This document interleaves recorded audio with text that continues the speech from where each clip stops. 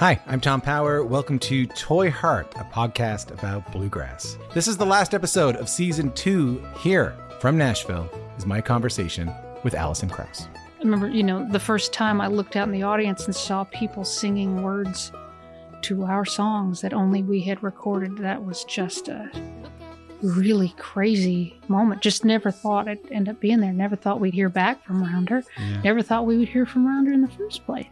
If this is your first time listening, you can hear full interviews with Jerry Douglas, Alison Brown, Bela Fleck, Larry Sparks, Jody Stecker, and so many more wherever you get your podcast. Thank you so much for listening. Later on.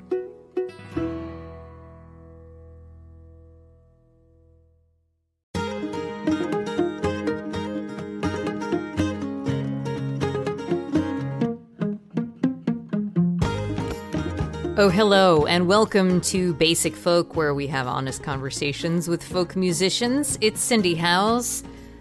Still crazy out there, but people continue to release music and perform live, albeit online, which I've been watching some really enjoyable online concerts. I just saw one today with Corey Laitman, who has been on Basic Folk, which you can go check out their interview and music, and very charming and lovely. Some people are just really, really good at it. Today, we are going to be talking to Mark Erelli, who has been on the podcast before. He was on episode 6 of Basic Folk, which you can go back and listen to if you missed that one. He has a brand new record that just came out last week called Blindsided. And he will be talking about how Tom Petty inspired a lot of the sound and at least even one song. We talk about contributions from the performers on the record, like when drummer Jamie Dix suggested a Bo Diddley beat for the song Can't Stand Myself, which Mark had never tried before. And I mean, I didn't know about that before I listened to it, and I was like, oh, Bo Diddley beat. It was really cool to listen to. There's a lot of sweet yet realistic love songs on this album that are appropriate, coming from a married guy whose kids are getting older. And of course, there is his amazing voice, which is on display on this record, especially on the final track, Careless. So what we're going to do is we're going to hear from Mark about the whole record, Blindsided, and hear clips of the songs as we talk about them. And then you can go buy the record at his website, markerelli.com, because it's really important right now to support musicians who are out of a lot of income because of lost gigs. And we can support them by not only streaming their shows online and sending them money through their PayPals, through their Venmos, but also through purchasing their music. Again, I'll say it, markerelli.com. That's where you get the record. Okay, it was a pleasure to have Mark again on Basic Folk. In fact, he was the last person I interviewed in person before quarantine began, thanks to COVID-19. So let's get into it. Mark Erelli talking about his album Blindside on Basic Folk. Okay, Mark Erelli, this is very exciting. Yes. I have many questions for you about your new album, Blindsided, which, congratulations, was released last week. Thank you.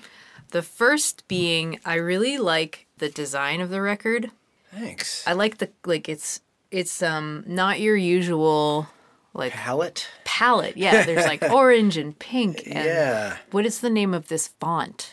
I don't know, actually, and that's a problem because it's some kind of cloud font that's in the Adobe program that she used, and every time I want something for a design element, I have to email her, and she sends it to me. Well, it's cool. It's Thank you. So it sounds like you had somebody design it for you, but what was your thought process when thinking about what it might look like? This one was tough because the name of the record, Blindsided, wasn't really suggesting any kind of imagery to me. There might be some kind of obvious things that I didn't even know what they were, but I didn't want to do something obvious. And then I wanted something, I knew that I probably had to be on the cover because my last one was a covers record and I wasn't on the cover.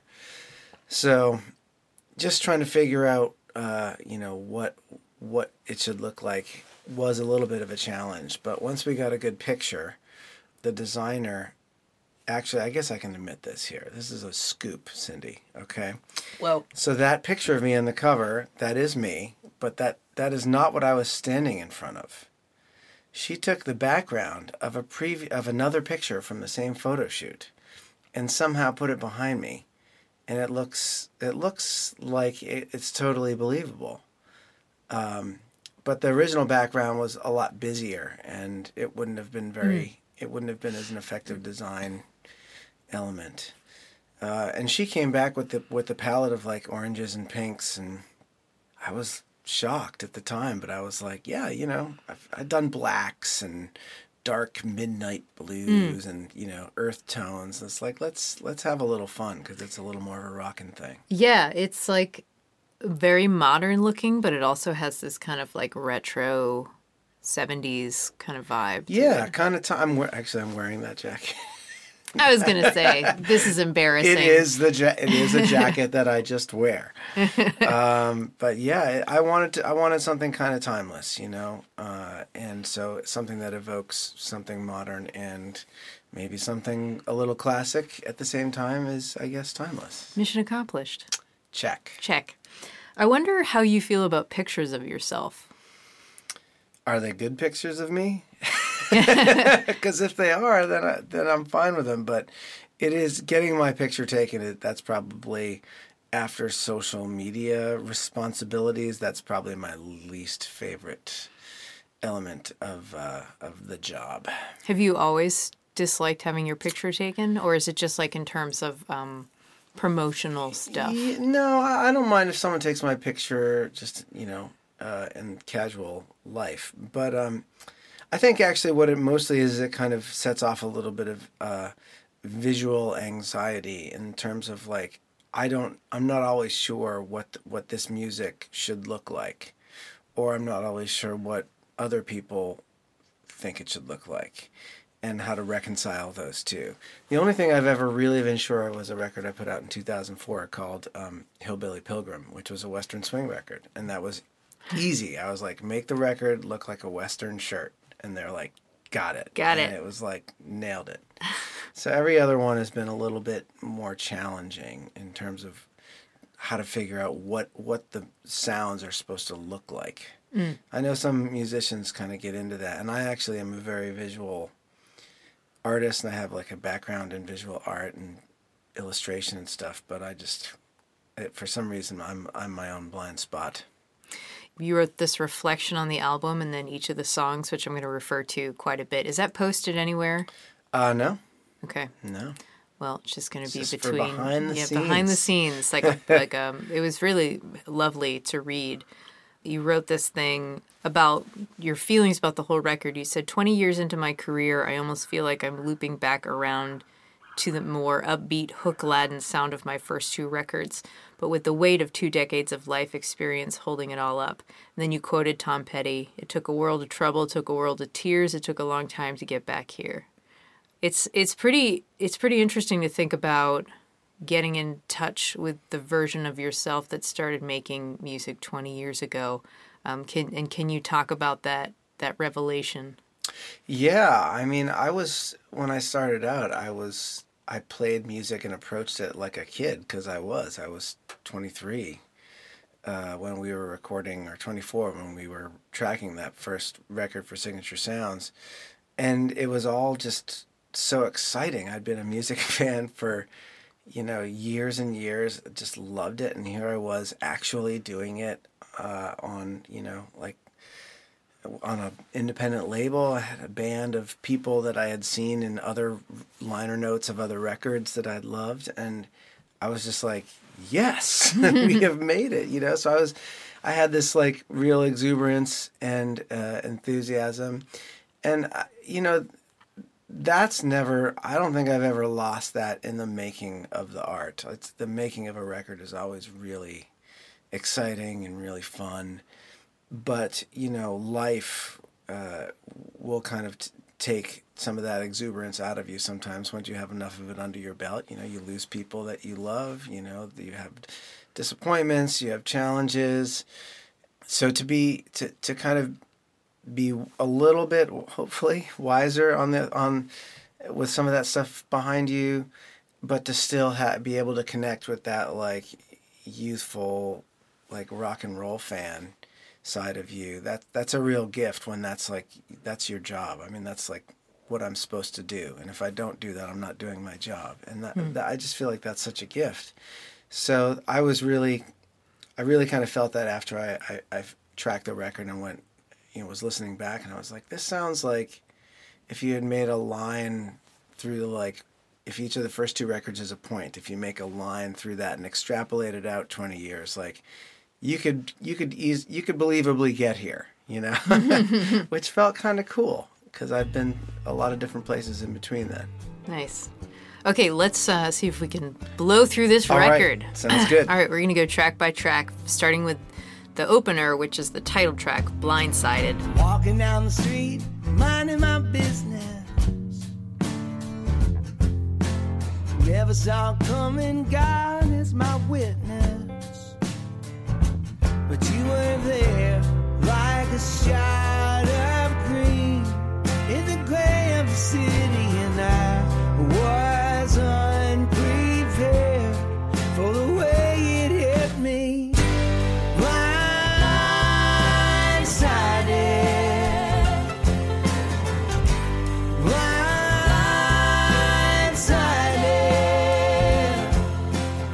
Blindsided, you write about how it's sometimes used as a negative term. Sure. But you're using it in a positive manner of like blindsided by love, which is kind of amazing to look on the sunnier side of something these days that we live in. And the last time we heard from you album-wise was 2016, and some shit has happened between then. Yep. So in the past several years, what has been your experience with looking at the positive side of life? It's so easy to dwell and thrive on negative energy, but how have you been cultivating positivity? Well, I have 2 kids, and they're actually not really they don't loom as large on this record and the songs on this record as they have since they came along. Like in the last 10 years, they've been on the records and as a kind of like emotional presence. And this time it was kind of more like an adult kind of midlife, like this is dad needs some time to work some stuff out, okay? But they connecting with them, they definitely help you see the joy, and they remind you of the joy that you took in things when, not so long ago, it seems you were their age doing the same thing. Nature is another big thing. There's a song later on in the record we can talk about that references the geography of the American West, and that is something that just blows my mind in a kind of ecstatic fashion. So it's important to reconnect with that. And also it's just kind of amazing. Like, I've been married to the same woman now to the only woman that I've ever been married to since 2002. So this is our 18th year, and we were together 4 years before that. So it's been like 22, 23 years together. And to still, be in love, to still feel like we're supporting each other and progressing and the things that we want to do, that, and that we're healthy. And we're, in some ways healthier than maybe we were even in our 20s, making better choices. That to me is a real source of joy, and a lot of that stuff kind of is in the background of these songs, or kind of even comes to the fore sometimes.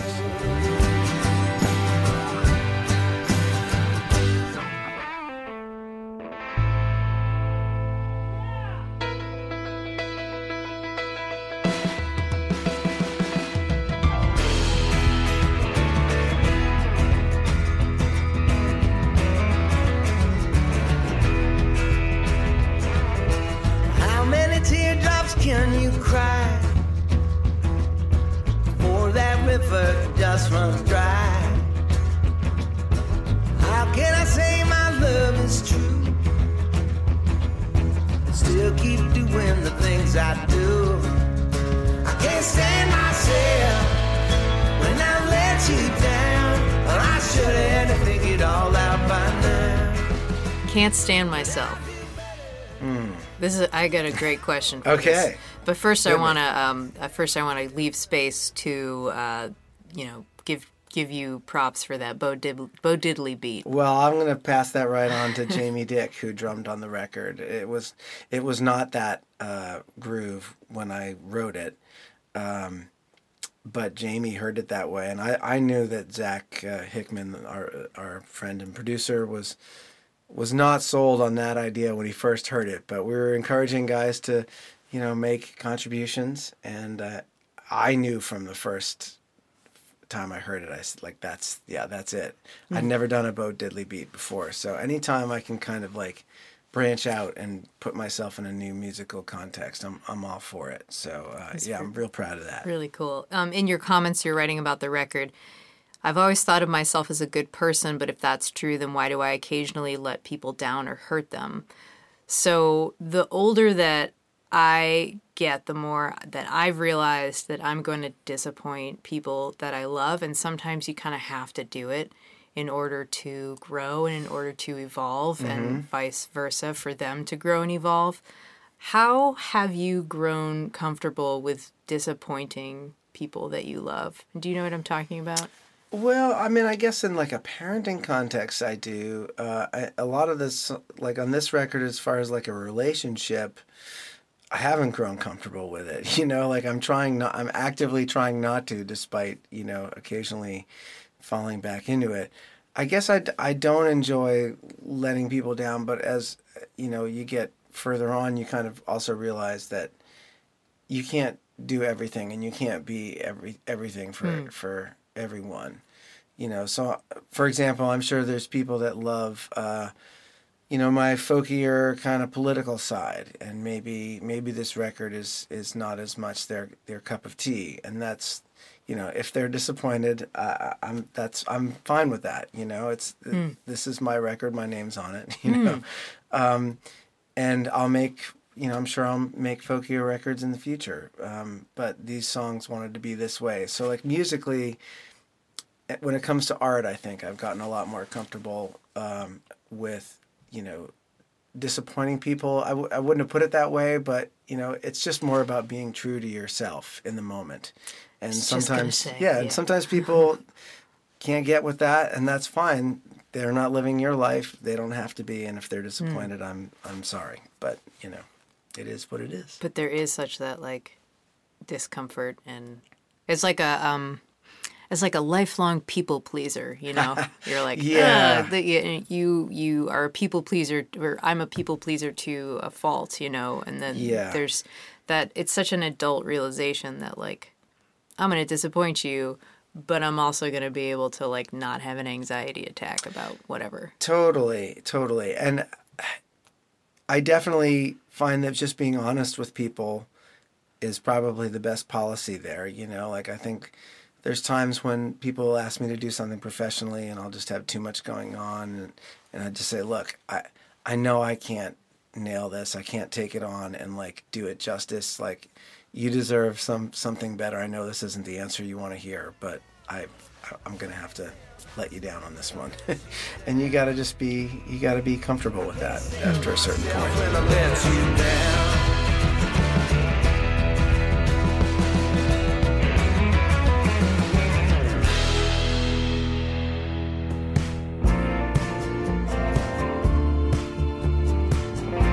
A Little Kindness is the next song, and this is a song you wrote the night Tom Petty died, which seems like that was a huge one for you. Oh, God, yeah.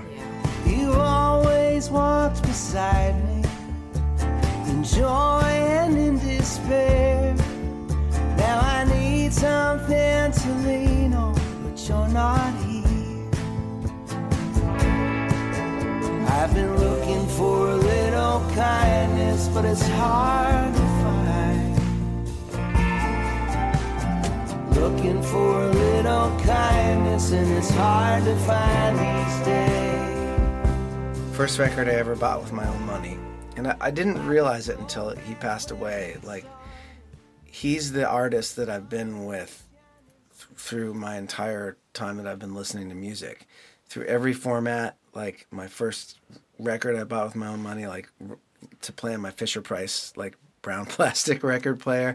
And then I bought it on cassettes and then on CDs and then downloads and then back to vinyl. You know, I grew up with it, with his music. It was just always there. And a lot of that time it was actually like really commercially viable too, which is mind-blowing to stay relevant for that long. Yeah, so when he passed away, I didn't see that coming. And I was looking online at the reactions, and it was Joe Pug, a wonderful songwriter and fellow podcaster. Yeah, great podcaster. I won't go so far as to call him a friend. We've met a couple times. I can't like call him up and shoot the shit. But he's a colleague, and I really respect what he does. And he said, you know, we should stop crying on Twitter and write him a song. You know, that's the best response. And I thought, like, you know, challenge accepted, sir. And that's what came out, because it was also there was that big shooting in Las Vegas at the same time, and it just seemed like things were particularly grim at that moment, and I was just like grasping for any kind of light, and it was tough to see for a few days there. You wrote that I grew from a fan to a fellow songwriter and was able to glean different things out of his work.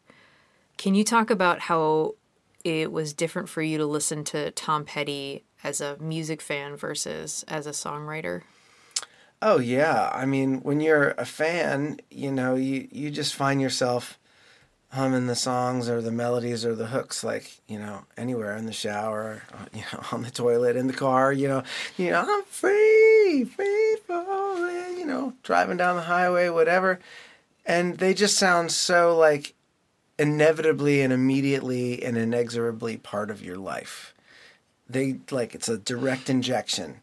And then fast forward 10 years and you start to write your own songs and you're like, how do you do that? I mean, it's really hard to make it sound that easy. And that has always been something that I've wanted to learn from him, to kind of pare it back, you know, to just the real basics. And I feel like that it's something that took me, you know, the better part of 20 years really to kind of figure out. And I still can't do it at will. But he seemed to be able to. Yeah. Looking for a little kindness, and it's hard to find these days. So hard to find.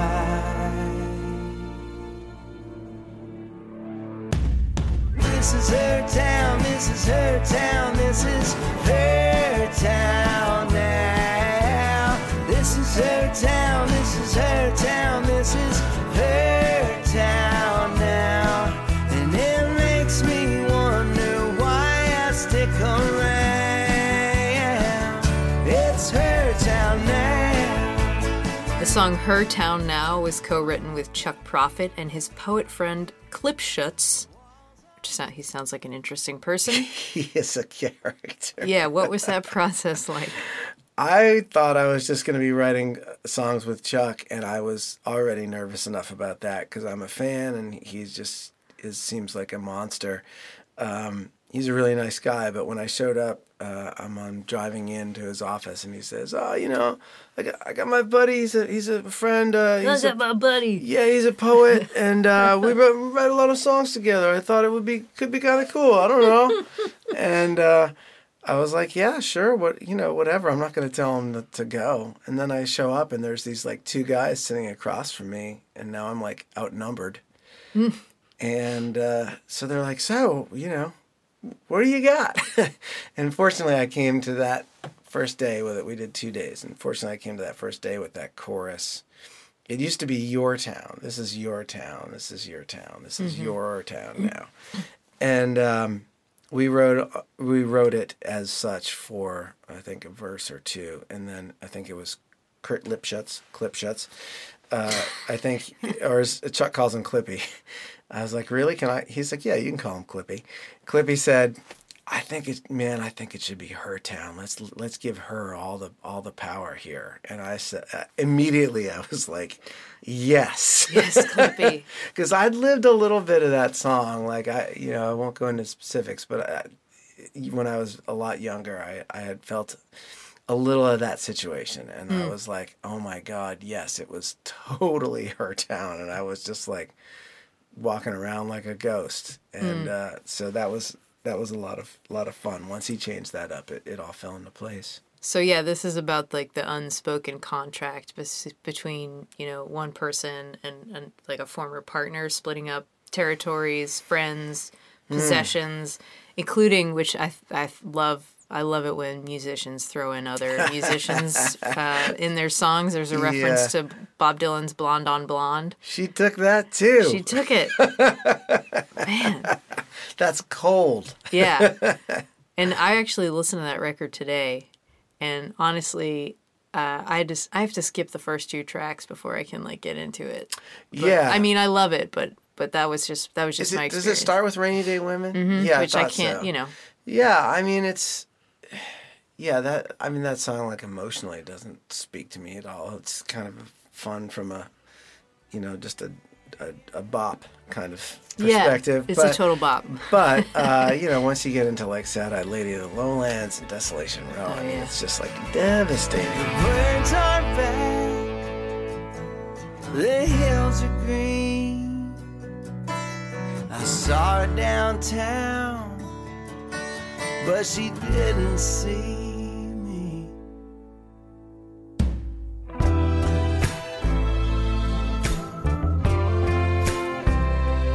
Wondering where we went wrong. And after all this time, I thought maybe you could read my mind. But you look at me with a stranger's eye.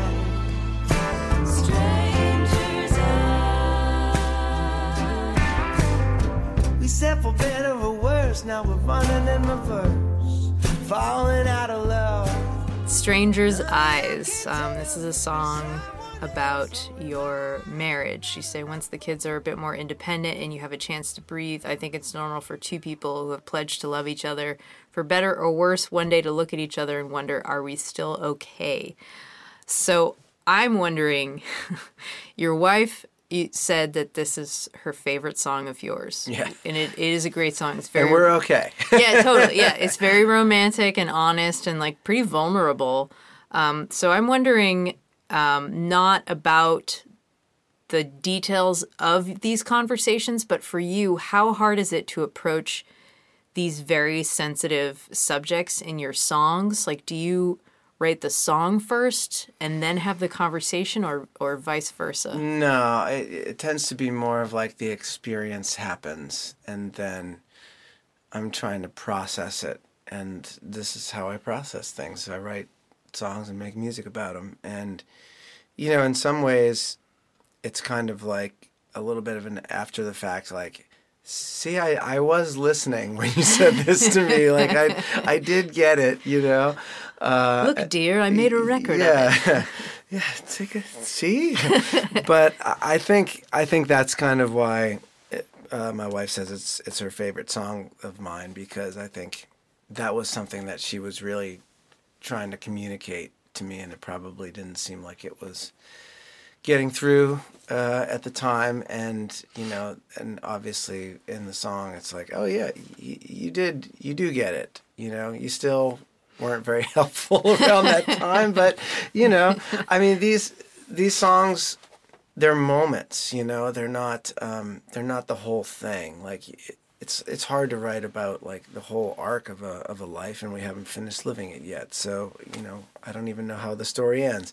But the songs are like these little moments, and everybody's life is different, but there's certain moments that kind of match up, I think, to other people. So I think, while our relationship is our own and other people's is theirs, I think this particular kind of moment, a lot of people that have been in a long-term relationship can relate to. And and judging by like the elbows that I see being thrown in the audience of, you know, of women into their male show partners' rib cages, like, you know, I think I hit a nerve. It's a lot of elbows. I've never seen so many elbows being thrown That's at so my funny. shows. But that's so she should rename it the Elbow Song. Yeah, right. The Stranger's Elbow. With a stranger's eye.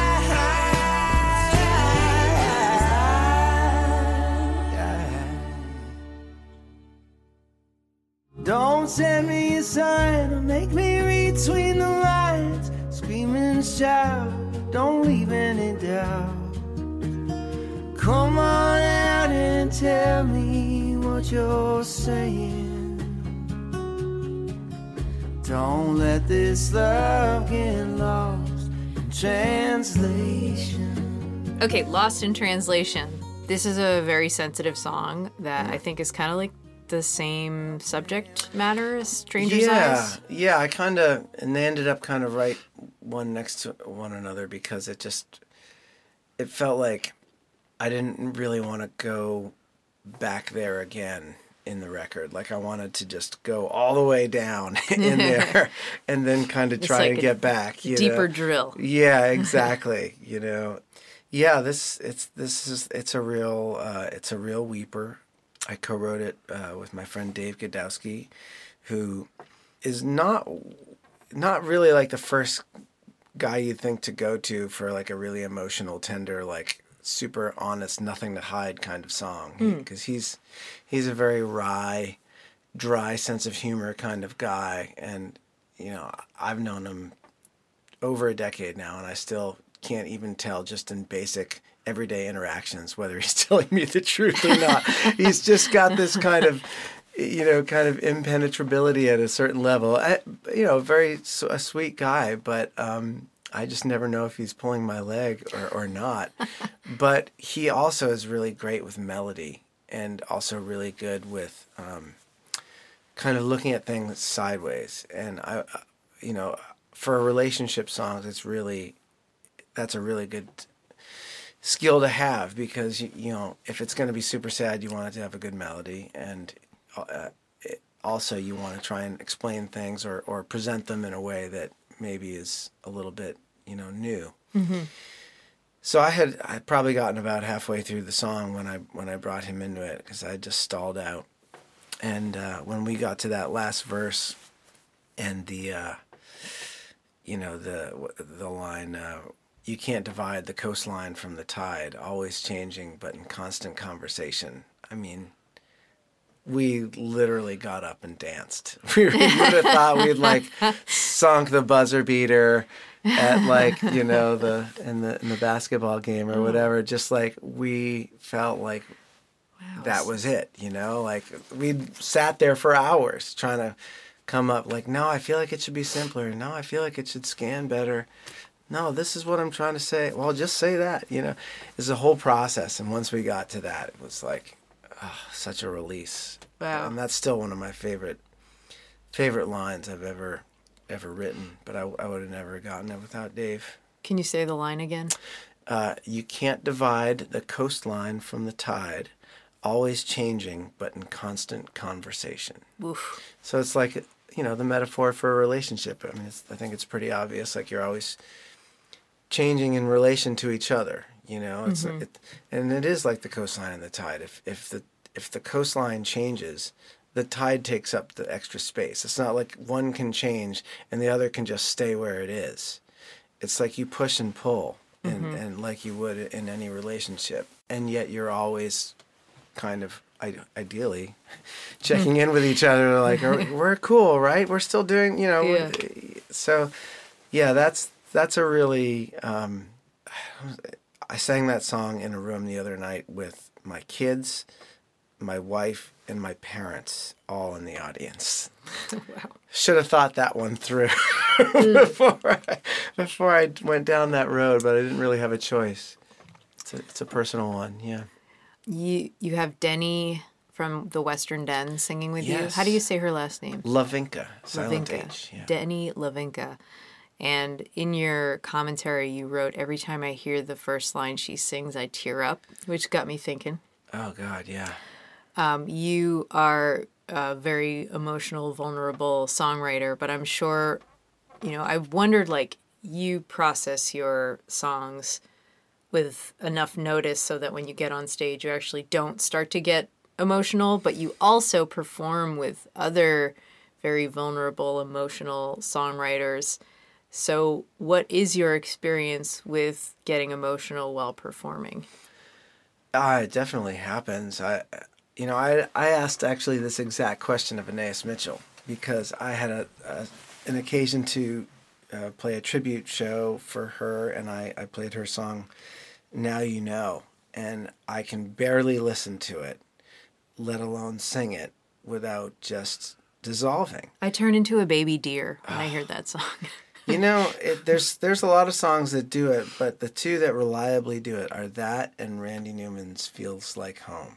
Those two, I have a really tough time getting through, and there's different reasons for both of those, but stuff like By Degrees, it can be challenging too, and Lost in Translation is one of those songs too, where it's just like there's just no place to hide, and I think the idea is that the audience, they want you to dive all the way in there. They don't want to see someone just kind of skate on the surface. I mean, there's whole genres of music where that's all well and good, and those artists make millions of dollars, and that's fine. But that's not like the people that come to see singer-songwriters. That's not what they're looking for, So you kind of have to go down there when you write it.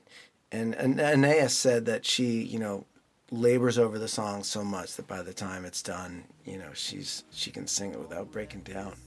And I would like to say that I'm the same, and most of the time I am, but not always. Don't let this love get lost in translation.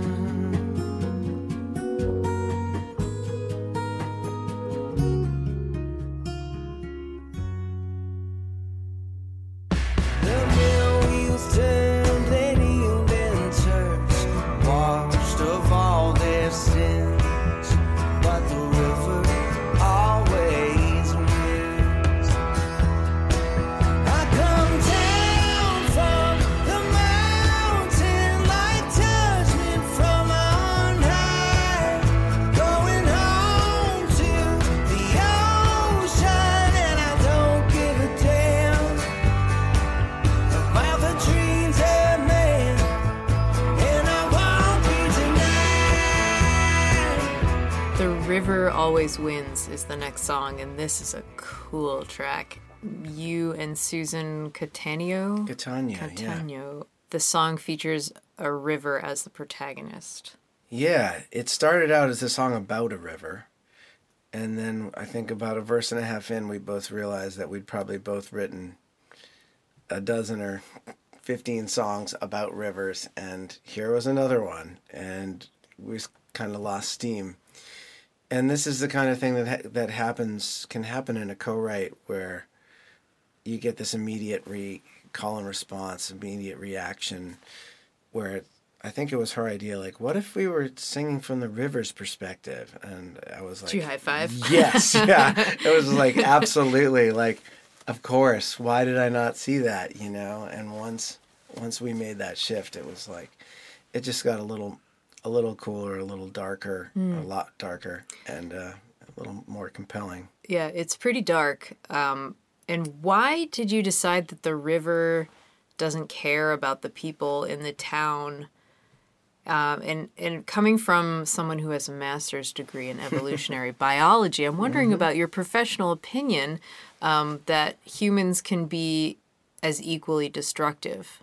Oh, sure. Yeah. Well, humans we have our development along rivers. I mean, we've done any number of things to rivers over the centuries that just, if the river was a person, if you think of it that way, like it would be really degrading. I mean, we've changed their course. We've developed right up to them. We've polluted them. We've, so much that they got set on fire, I mean, there's just a lot. We've done a lot to the rivers. We've been pretty hard on them. And, so I thought, like, well, if you give a river, like, a sentience, like, I could imagine, like, they'd be pretty pissed off about some of that stuff. And maybe, like, like a person, they just kind of want to be themselves and not care about, the reaction or the consequences. And, so if you think about it that way, the river is just kind of like had it with all the humans on its banks. And so that was the idea behind that one. And it's kind of fun to give it, like, the music is kind of like snarling and rumbly and kind of, kind of feels like a churning kind of river in flood. And so I kind of like that about it too. No, I won't be tonight.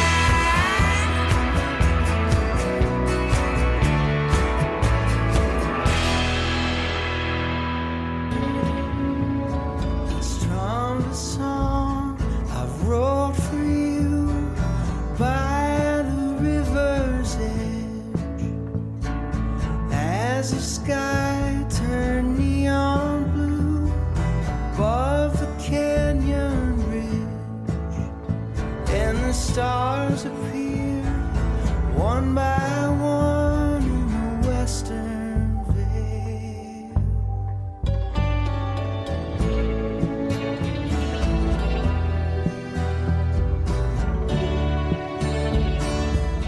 The Western Veil, it's a tribute to the American West, sonically. I want to know about what the inspiration was for this song. So I imagine you asked your band to play a song that sounded like Moab, but did they need any, like, comparative references? I think, like, I listened to that song and I immediately put on, like, a spaghetti western. How do you say his name? Ennio Morricone? Yeah. I was thinking, like, kind of like Neil Young, kind of Albuquerque, like Tonight's the Night, kind of, but acoustic kind of vibe, just kind of slow and loping, but also, very grand. For the Western Veil, like, I really just wanted it to conjure that sense of things stretching on to infinity. Like that central riff, or the lick of the song, which is one that I came up with. I mean, in some version of the multiverse, I could just be playing that over and over forever and ever. Like, I just love the kind of circular nature of it, and I've never quite written anything like it. But I think you're right in the sense that there's this cinematic quality to the song. Totally. And a kind of an old school Western cinematic quality. Despite maybe I'm not really like an aficionado of any of that stuff. I couldn't name check any of those movies or anything like that. But I think the landscape brings it out of you in a way. Mm-hmm. I've always been in love with the American West ever since I was in high school, just because it seemed like it was just so different than where I grew up here in the suburbs of Boston.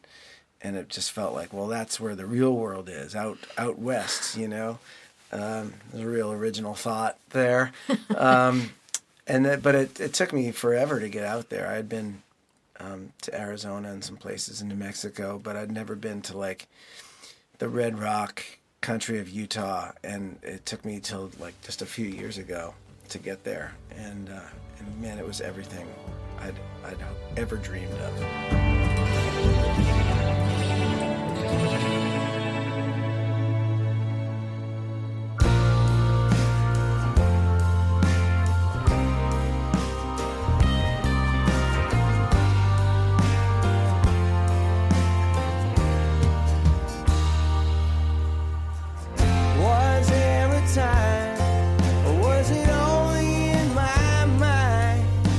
When everything seems simpler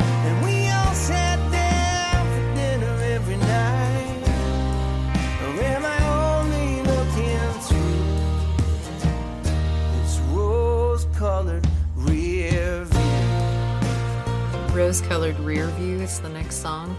You had this quote, "I love how this track feels nostalgic and almost like a classic rock song you might have heard before until you pay attention to the lyrics." Yeah.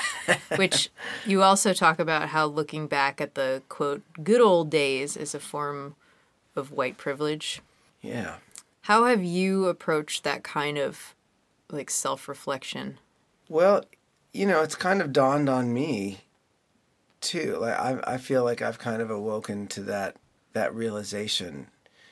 Like there's a verse in the song about, like, how I used to be able to ride my bike down any street in my town and there'd be someone that knew my name, and it's like, well, yeah, because there was always people home and they were always moms because they didn't have the kind of opportunities in the workplace that they have now, at least in part.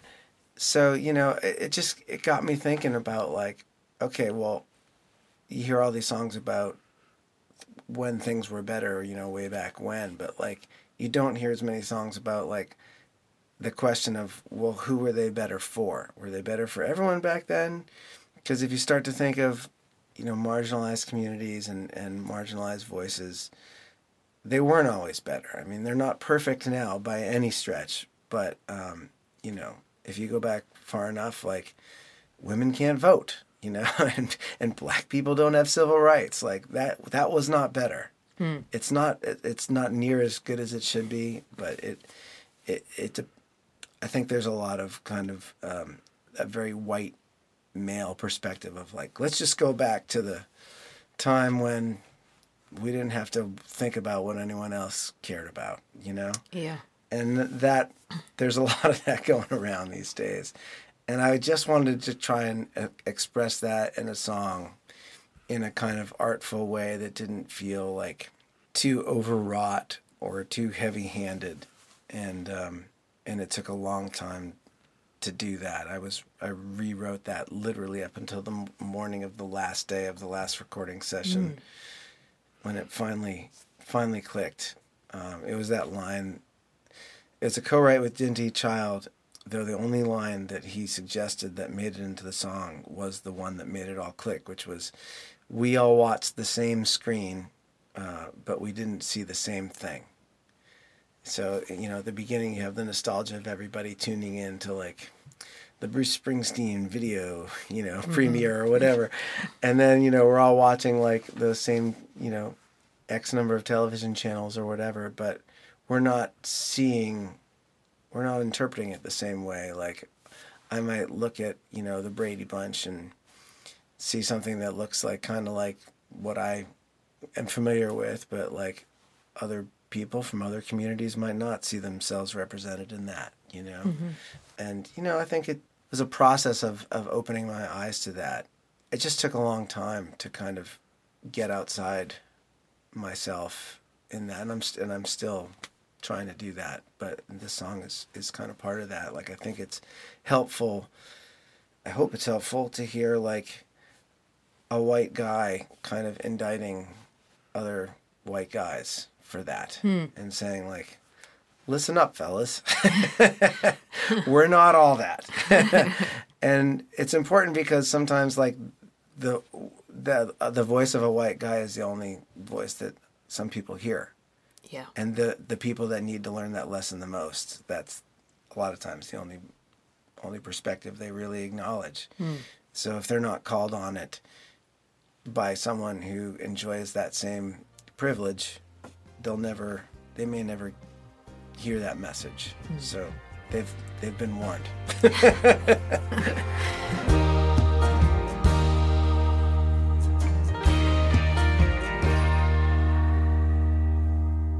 I don't believe in fiery furnaces burning underground, and none can tell if hell is simply where we're living now.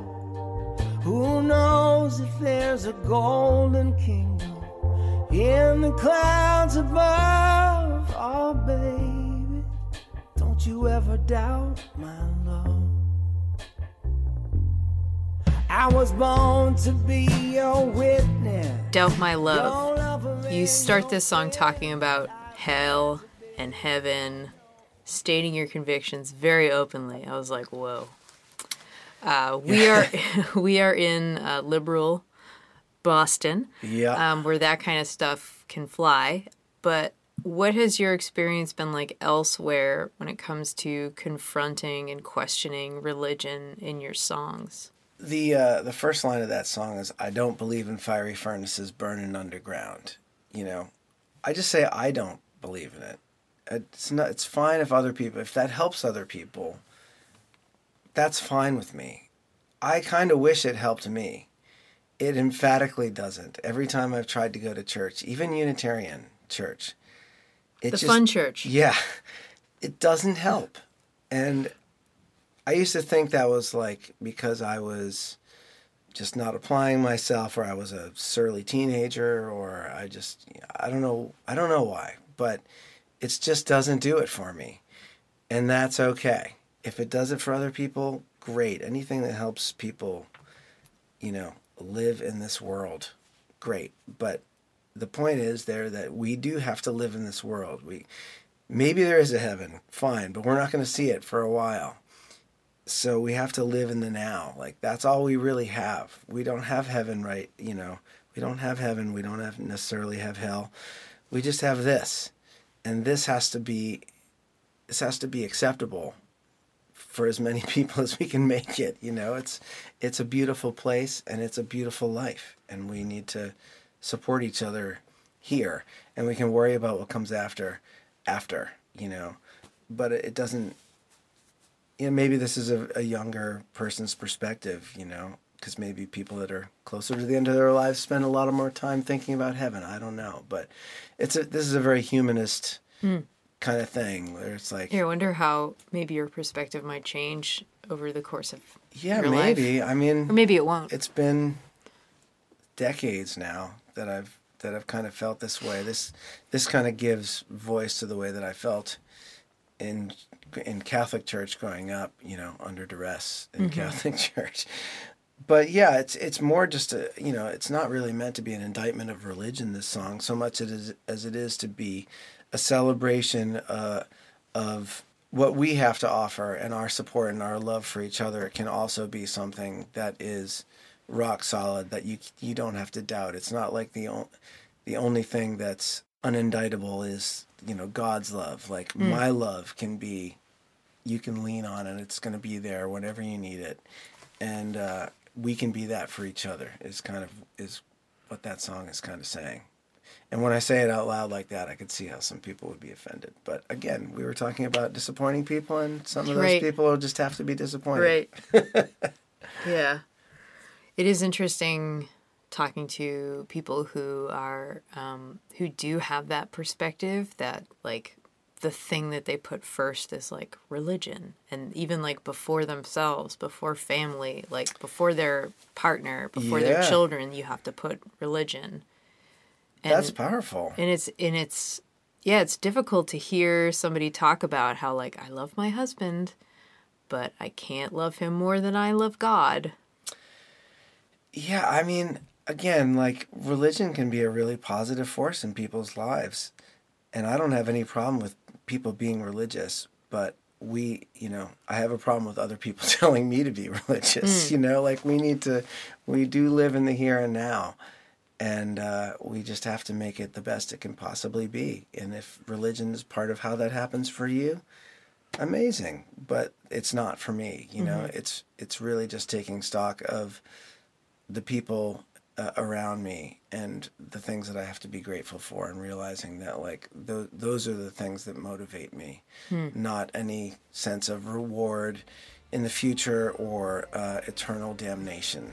The people that I love are enough, and I hope I'm enough for them. Don't you ever doubt my love.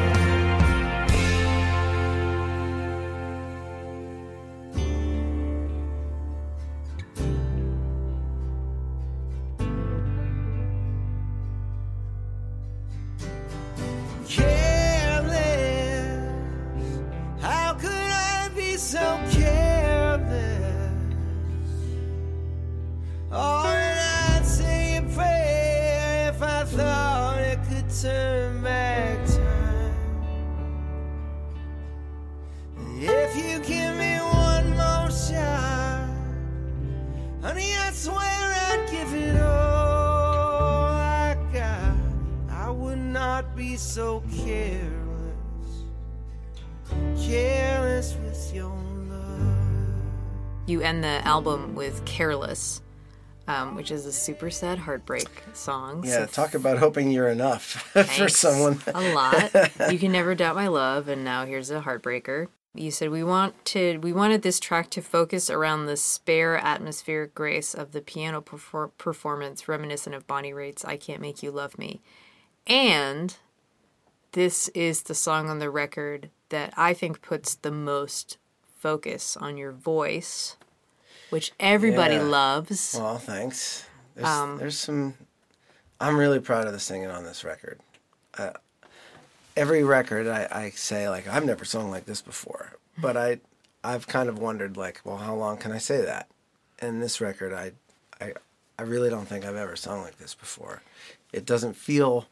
It feels different than it's ever felt. It feels better than it's ever felt. It feels more honest and truthful than it's ever felt. And it feels more me than it's ever felt. And I think all that stuff is on display in that last song there. This was the last one we tracked. You know, the way that I record, I don't have like a huge budget usually or anything, so I'm singing live in the studio for usually 3 days. This time we got all luxurious and gave me a 4th day. So I don't, there might be some days where I only have to get 3 songs, you know. But this was the last one. And I just remember thinking like, oh my God, like, do I have it in me? But it was there. And So were you tired at that point? oh, just ecstatic and exhausted at the same time. It's like you've done like it's like how I imagine people that go on a pilgrimage feel. Like that's kind of what it is. You know, you're going on this journey to try and get closer to this very divine kind of thing. I mean, I'm using like religious terms, and I just spent the whole last 10 minutes talking about how like religion is not it's just organized religion is not a big thing for me, but I do have a very concrete sense of where I find you know, a connection with something that's like really awesome in the true sense of the word, something that's, you know, way beyond what I can comprehend. And that's what making a record is, you know. If you do it right, you get in there, and you're just trying to get as close to that as you can, and you get it's exhausting. It's fun, but it's exhausting by the end of it. Yeah. And so I had just enough left in the tank to get that one, and it kind of matches the tone of the lyric too, because it's this, you know, fairly beseeching kind of lyric that, you know, you're basically just begging someone to like just, okay, all right, I know I screwed up, but like just one more shot, you know. So it kind of ended up really reinforcing the delivery, ended up reinforcing the tone of the song.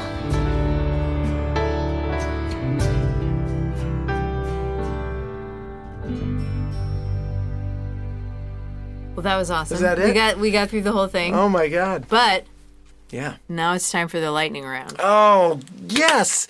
You didn't Yes. do the lightning round when I started I know. doing Basic Folk, and I was like, I feel like I missed out on the lightning round. Yeah. Well, Okay. here we are, a chance to really get into Can it. I admit something before we start? Yes. When I'm listening to your podcast, as I often do, I play along. I play along in my car. I'm usually in my car, and I'll play along and I'll answer, and then someone will answer, you know, the other way, and I'm like, no, they're totally wrong. It's definitely dogs, you know. Okay, here we go. Okay. First song you learned on the guitar. Why Don't We Get Drunk and Screw by Jimmy Buffett. Didn't see that one coming, did you? No, I didn't. I'm already off. I'm already shocked. Batman or Superman? Oh, Batman. Karaoke song. Trying to remember the last time I did karaoke. I don't do a lot of karaoke. I think I did Long As I Can See the Light, the Creedence Clearwater revival song. Nice. Yeah. Favorite radio station as a kid? Oh, you know what? Can I go back? I did I'm the Only One by Melissa Etheridge. That's the one that I did. You did? Yeah, because I did that at the cover show one year. Oh, man. Yeah. Barnstar and Delamay had a karaoke night one time that was epic and is not documented anywhere, but that was part of it. That's amazing. Yeah. Sorry. I know that wasn't lightning. That's okay. What was your favorite radio station as a kid? Oh, what was it? It's probably BCN. Yeah. That was a classic rock station. Yeah. In Boston. Dogs or cats or something else? Dogs. Favorite U.S. city? Oh, I do love Boston. Yeah, I'm gonna go with Boston. We already know the first album you bought. Yeah. Tom Petty. First concert? Aerosmith at the Worcester Centrum with Dokken opening. I don't even know who that is. What was the last book you read? The last book I read, I've read, I don't remember what it's called. I think it's called The Killers of the Flower Moon, about the Osage Indian murders in the early part of the 20th century. True story? Yes. Wow. Dream collaboration? Oh, Daniel Lanois. Nice. Beatles or Rolling Stones? I'm gonna go with Beatles. Morning person or night owl? Morning person, definitely. Gibson or Martin? Electric or acoustic? I guess it would be acoustic. I'm gonna go Martin for acoustic. Okay. When you and your wife have a baby, do you find out what the gender is, or do you wait? No, we found out both times. Flying or invisibility? I'm thinking about Godowski's answer to this. Definitely flying. I know we can already fly of sorts, but invisibility is just too creepy. Star Trek or Star Wars? Star Wars. Oh my God, please. What do you have for breakfast? Oatmeal or eggs. What is the most beautiful place you've ever visited? Oh, I'm gonna have to say Moab, Utah. Nice. Yeah. So nice. You wrote a song about it. Okay, that was it. Oh my gosh. We did it. Amazing. Good job. Oh, thank Lightning you. round complete. Thank you. Oh, Thanks. I got to play on my own. Yeah. And congratulations on the new record. Thanks for doing this. Last time we talked, we were like, let's do this again in 10 years when there's more to talk about. And it has not been 10 years. I It's know. been like barely 2. But I love the podcast and I'm so grateful. Thank you. Thanks, Mark. Again, Margarelli's website is where you can find the new album Blind Side. Go purchase it and, purchase it for a friend. Mail it to them.